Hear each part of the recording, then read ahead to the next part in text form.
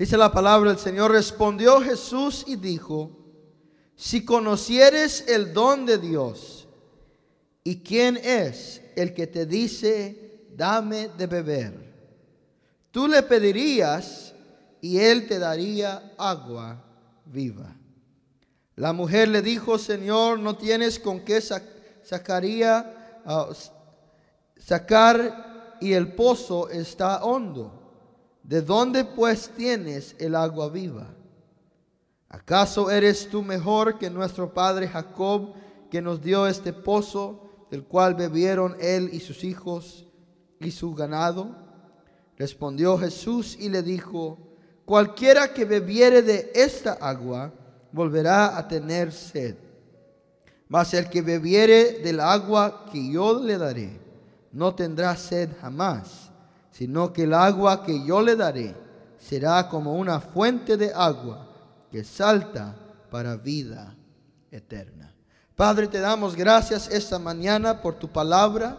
Te pedimos que unjas, Señor, mis labios de barro para predicar tu palabra, y que unjas el oído de mis hermanos, para que al oír tu palabra la reciban como la semilla sembrada en la tierra fértil de su corazón. Pedimos también, Señor, que tú hables a la necesidad individual de cada persona que está en este lugar. Te lo pedimos en el nombre poderoso de Cristo Jesús. Y el pueblo del Señor dice: amén. Amén. Puede tomar su lugar.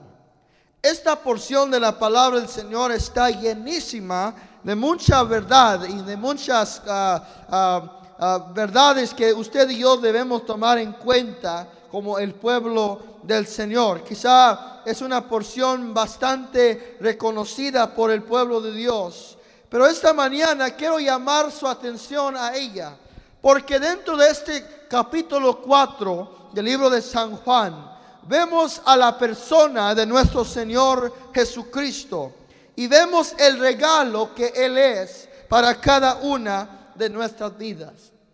Tomamos esta escena de la palabra del Señor en una región llamada Samaria.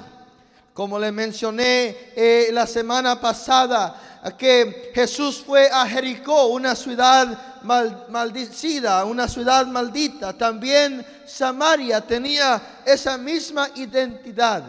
Samaria era una región llenada por los samaritanos, la cual habían sido rechazados por el pueblo de Israel. Cuando la nación de Israel fue a Babilonia, si usted reconoce la historia de la nación de Israel, fueron a Babilonia y estuvieron en exilio por 70 años. Pero mientras estaban ahí, se quedaron algunos judíos en la nación de Israel, ahí en la región de Judá. Y ellos comenzaron a casarse con otras razas, otras religiones, y comenzó a ser mixta la raza judía en Judea. Entonces, cuando regresaron los judíos a Judea, se encontraron con aquellos judíos que se habían casado y habían tenido hijos con personas de otras razas y habían corrompido, por decirlo así, la raza judía en los ojos de ellos.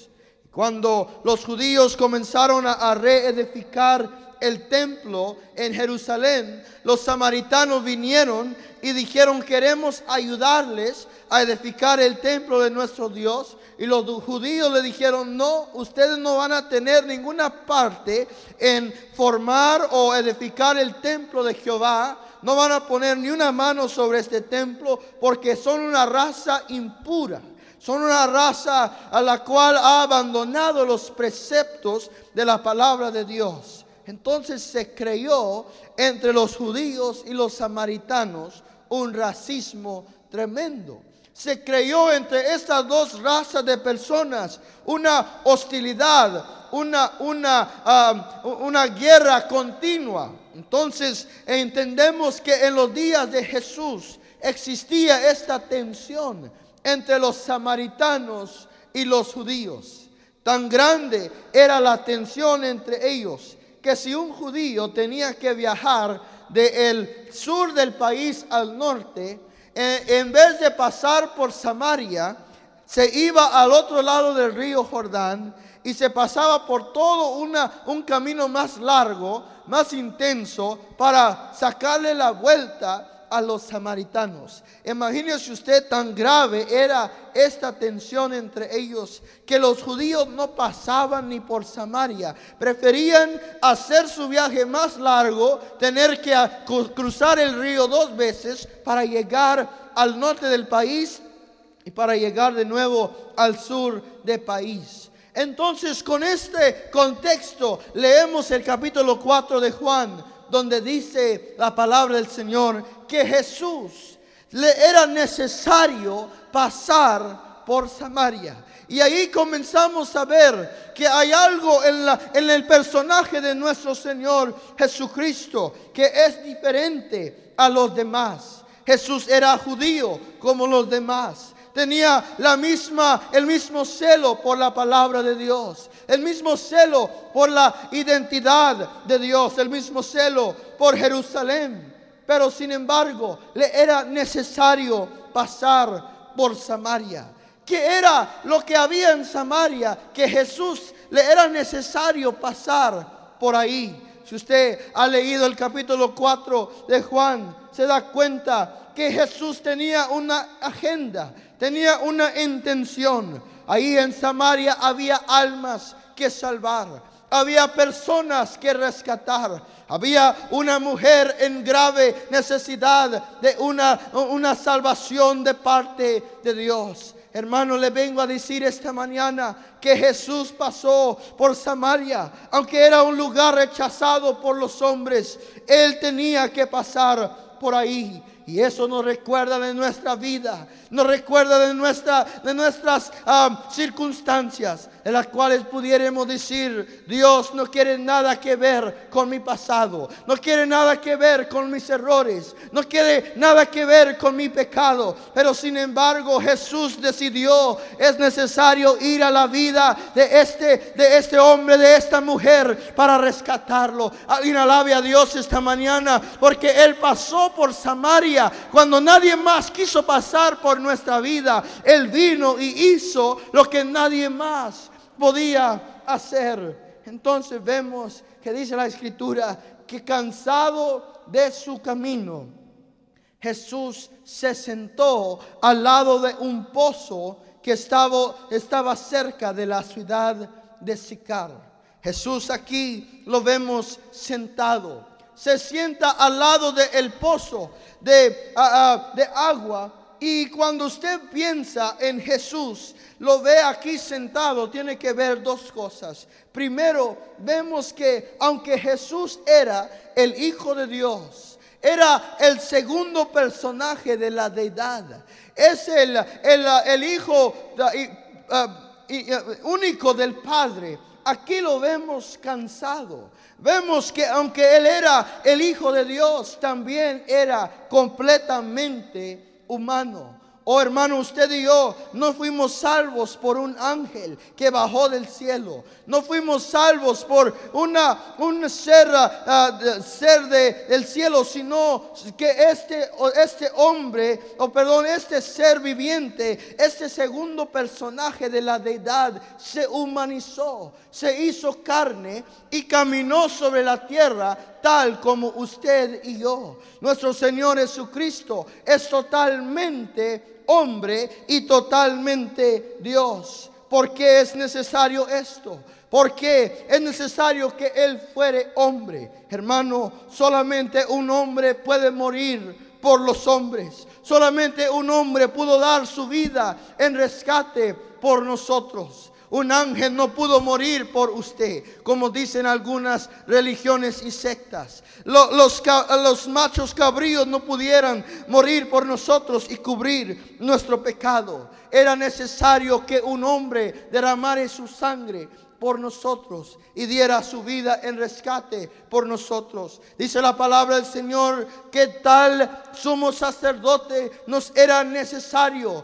el cual podía compadecerse de nosotros. Oh, hermano, cuando usted piensa en Jesús, tiene que pensar en uno que ha pasado por las mismas pruebas, que usted ha pasado. Jesús sufrió hambre, así como usted lo sufre. Jesús sufrió la sed, así como usted y yo la sufrimos. Jesús pasó el rechazo de los hombres, así como lo sufrimos usted y yo. Jesús supo lo que era perder un ser querido. Jesús tuvo que sepultar a su padrastro, a José. Él supo lo que era tener que llorar al funeral de un amigo. Él conoce nuestra condición humana, porque Él se hizo carne como nosotros. Pasó la misma amargura, pasó por los mismos dolores y las mismas pruebas, pero lo hizo sin pecado. Por lo tanto, Él es el sumo sacerdote perfecto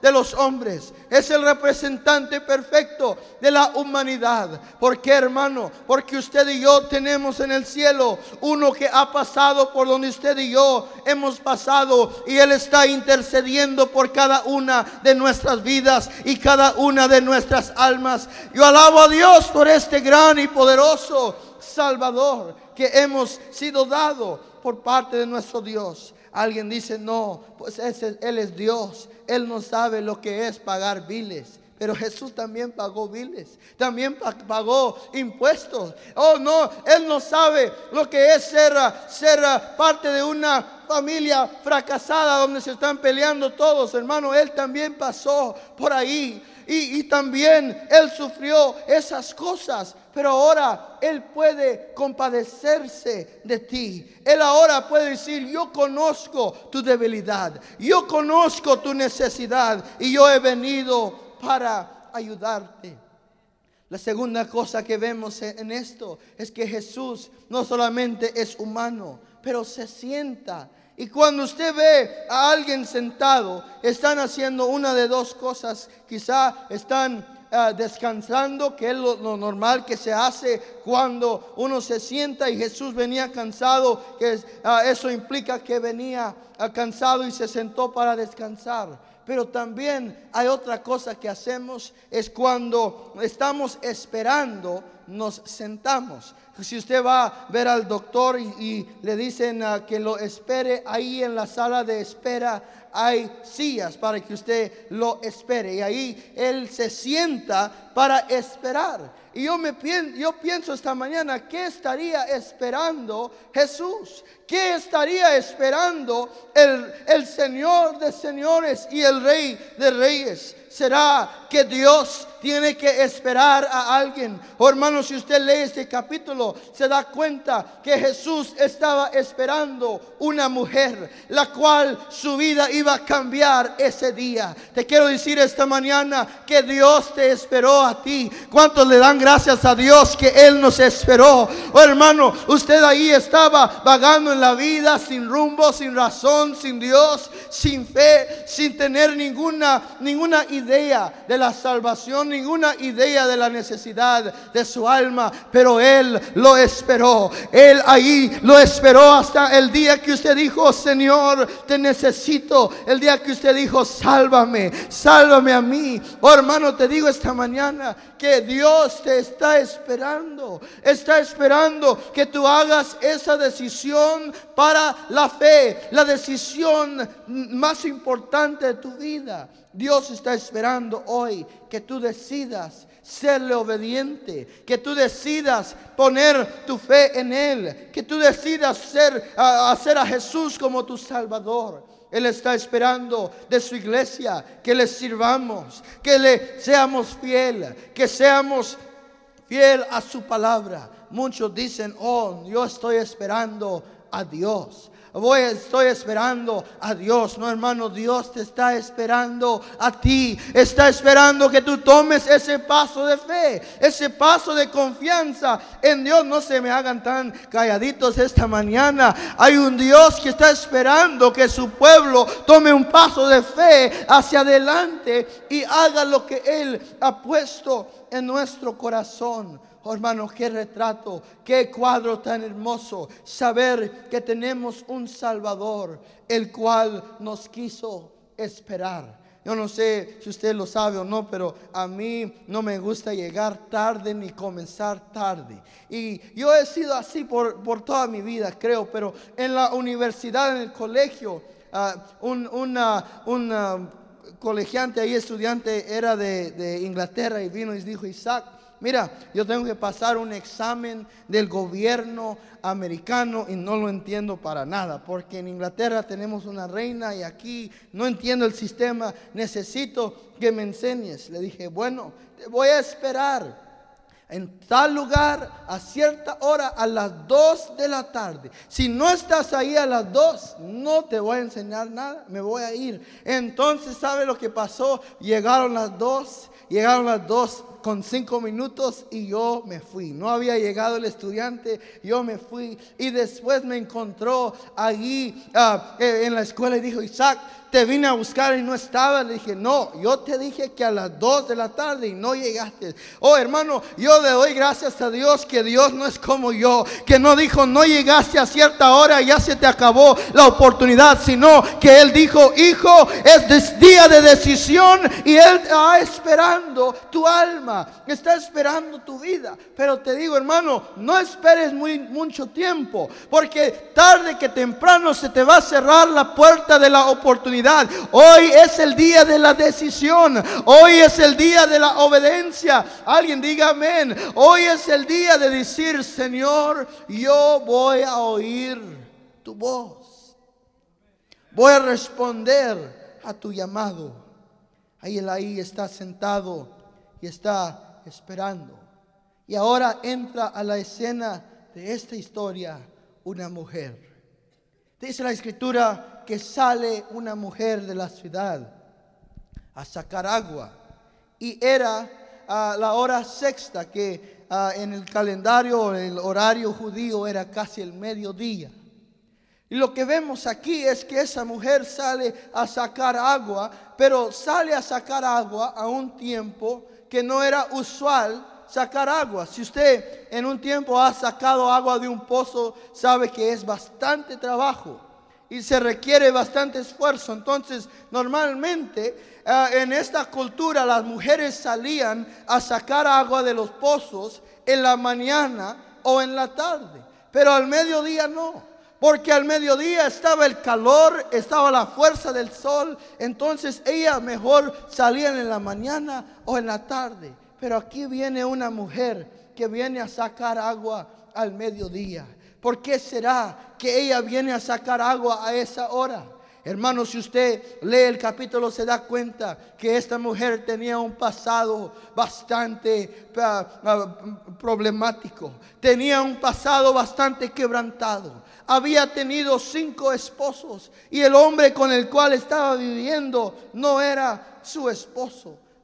Qué problema tenía esta mujer. Oh, hermano, ella era una mujer que, sin embargo, si salía en la mañana a sacar agua, las otras mujeres comenzaban a hablar y decir: ay, viene esa mujer, esa es la que me robó el esposo, pero 2 veces no me lo va a hacer. Y ella no quería oír la voz de nadie, no quería oír la crítica, no quería oír el chisme, hermano. ¿Por qué? Porque había tratado de llenar su vida con los hombres y le habían fallado. Había tratado de llenar su vida y saciar la sed de su alma con las cosas de este mundo y no lo podía hacer. Quizá ella, cuando se casó la primera vez, yo no creo que ella estaba pensando: este matrimonio va a ser un fracaso. No, sino que ella estaba pensando: yo quiero ser una esposa buena, quiero tener un matrimonio con mucho éxito. Pero luego fracasó, y luego otro matrimonio, y luego fracasó, y luego otro y fracasó. Su vida era fracaso tras fracaso. Su corazón estaba herido, había fallado, había sido una vasija a la cual se había hecho rota, a la cual se había quebrantado. Y ella viene hacia el pozo en una hora cuando ella piensa: nadie va a estar allí, yo no quiero que nadie me vea, yo no quiero que nadie conozca quién yo soy. Yo no quiero que nadie entienda mi situación o mi vida. Oh, hermanos, ¿cuántos caminan en nuestros días queriendo solamente que nadie conozca la realidad de su vida? Porque la vida los ha maltratado, porque han fracasado, han caído en el camino, han caído en el pecado y en el error. Pero cuando ella llega al pozo, ve que hay ahí un varón. Oh, hermano, lo último que ella quiere ver es un varón. Y luego él no solamente es un varón, sino que él es un varón judío. Quizá ella está pensando: qué suerte la mía. Tengo que venir al pozo a sacar agua y aquí está un hombre, y es un hombre judío. Y quizá ella dice: bueno, él es judío, yo soy samaritana, él no me va a hablar a mí, yo no le voy a hablar a él, así que no va a haber problema. Y ella comienza a sacar agua del pozo, y este hombre comienza a hablar con ella y le dice: dame de beber. Y cuando él comienza a hablar con ella, se nota inmediatamente que hay amargura en su vida, en su corazón, porque ella le dice a él: Señor, usted no trajo nada con que sacar agua, y este pozo es muy hondo. ¿Cómo le voy a dar de beber yo a usted? Y ella comienza a responder con aquella actitud para como decirle a Jesús: ya no hable conmigo. Yo soy una mujer muy fuerte, y si usted habla conmigo lo voy a ofender, así que no me ande hablando. Pero Jesús no se interesa de eso. Él ve detrás de la cortina, él ve detrás de aquel retrato que ella está poniendo. Oh, hermano, no sé si usted lo sabe, pero cada uno de nosotros esta mañana nos vinimos en el mejor la mejor vestidura que podíamos tener. Nos vinimos, Señor, bien peinaditos, bien limpiecitos. ¿Por qué? Porque queremos que todos vean lo mejor de uno. Oh, hermanos, queremos que todos vean lo mejor de lo que yo soy. Si usted está ahí en el Facebook, siempre pone los retratos mejores que usted tiene. No pone los retratos donde salió viéndose mal, sino los retratos donde se ve delgadito. Ahí usted se pone esos retratos. ¿Por qué? Porque quiere que todos vean lo mejor. El mejor lado mío es el que quiero que vean. Pero, hermano, hay un Dios el cual ve detrás de la cortina, el cual ve detrás del retrato, el cual ve el corazón del hombre. Oh, ella está poniendo un cuadro ahí que ella está en control, que ella tiene todas las cosas en su vida, que nadie le va a decir nada. Pero Jesús la conoce mucho más de eso, y le dice: mujer, si conocieres el don de Dios, si conocieres con quién tú estás hablando, me hubieras pedido a mí y yo te hubiera dado agua viva. Alguien alabe a Dios esta mañana, porque hay un don que viene de parte de Dios. Oh, Jesús le dice a ella, mientras ella está poniendo este cuadro tan fuerte, le dice: ve y trae a tu esposo.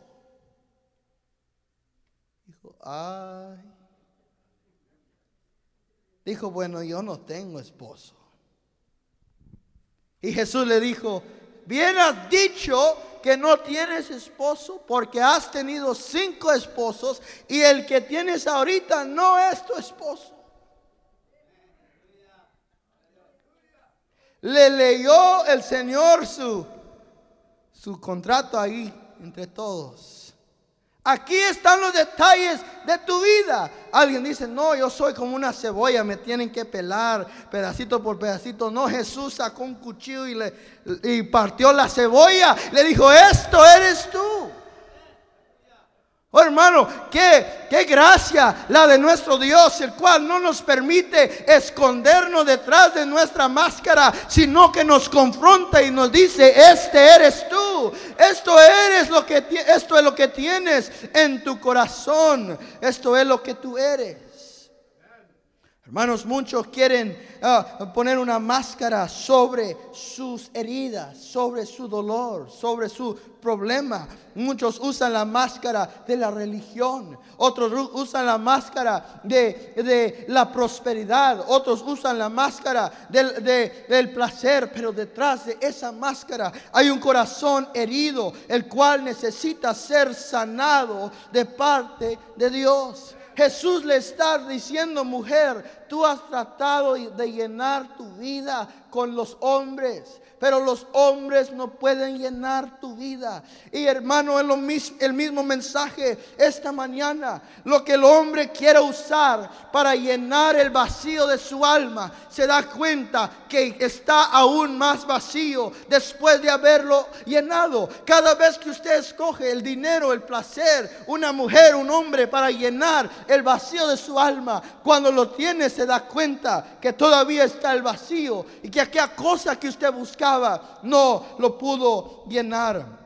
Algunos hacen de su dolor como un medicamento.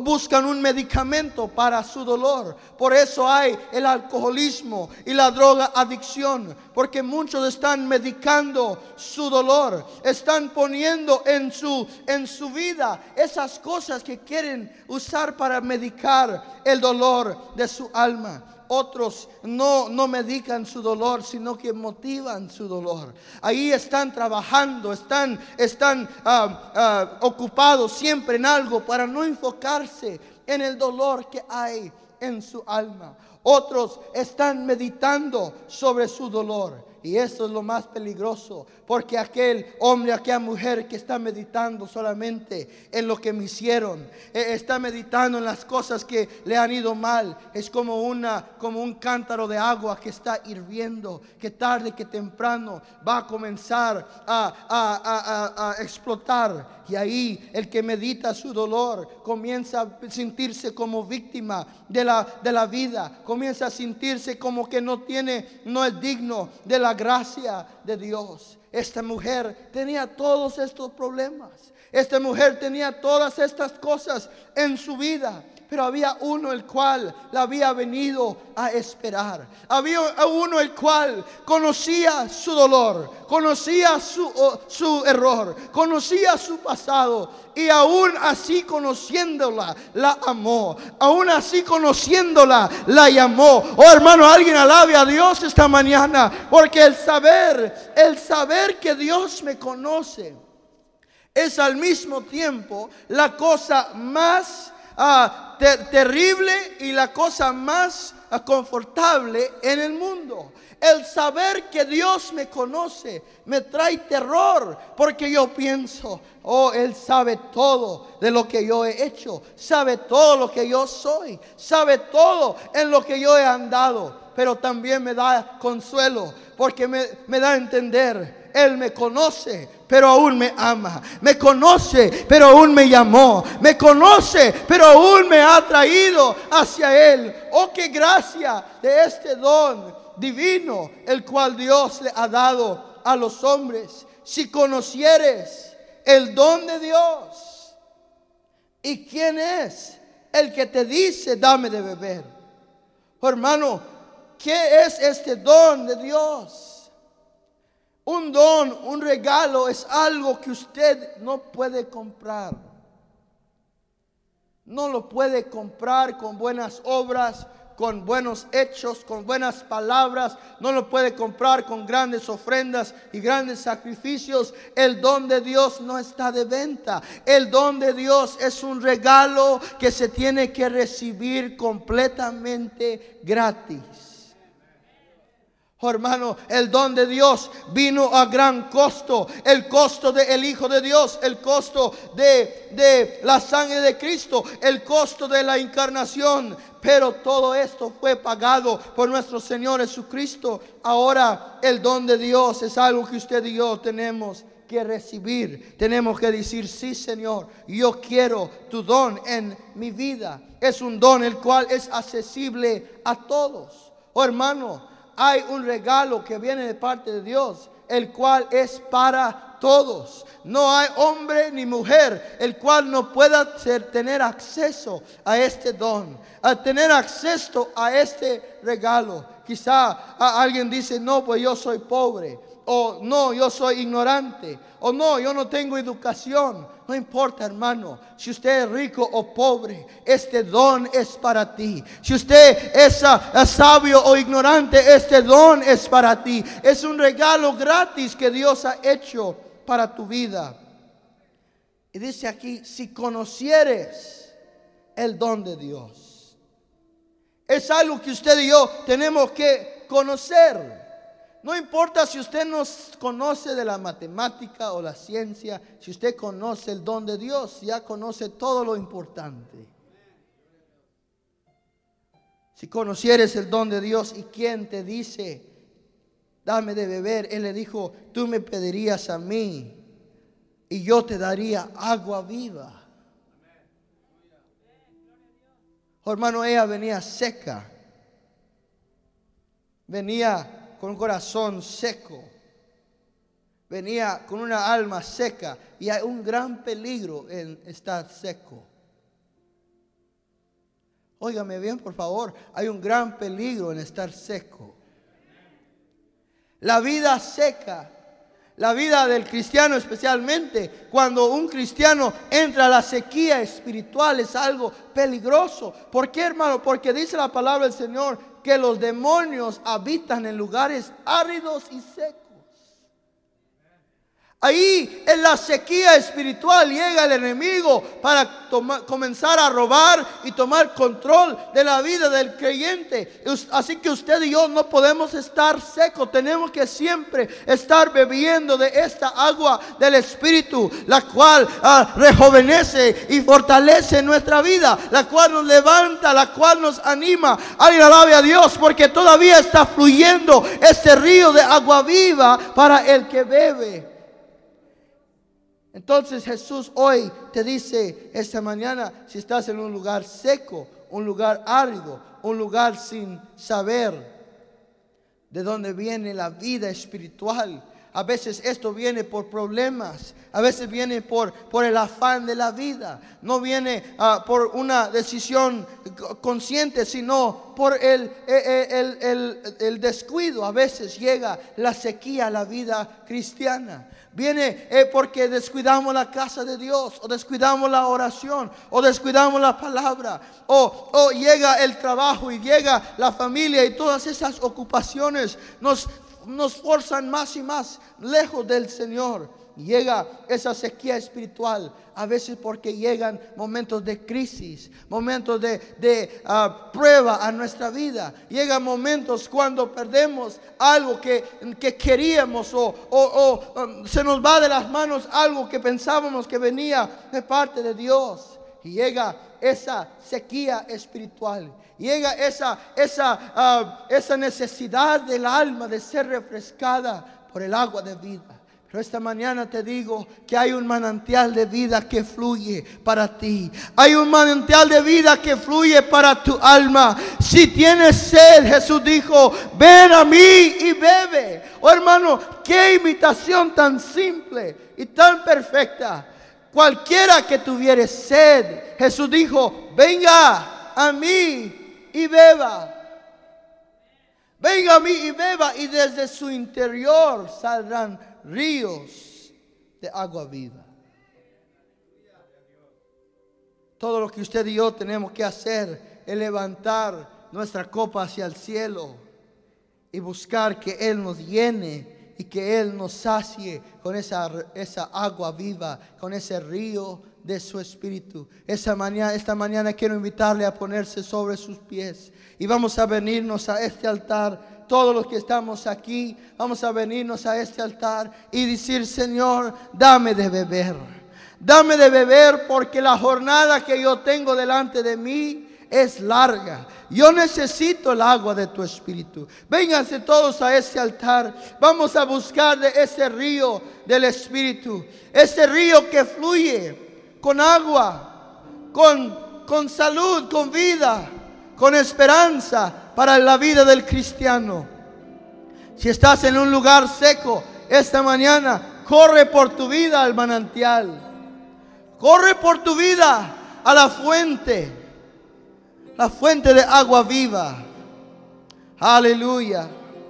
Oh, maravilloso Dios. Tú has dicho, Señor, el que tuviere sed, venga a mí y beba. Esta mañana venimos a ti. Venimos a ti, Señor. Danos de beber. Llena nuestra vida de tu presencia.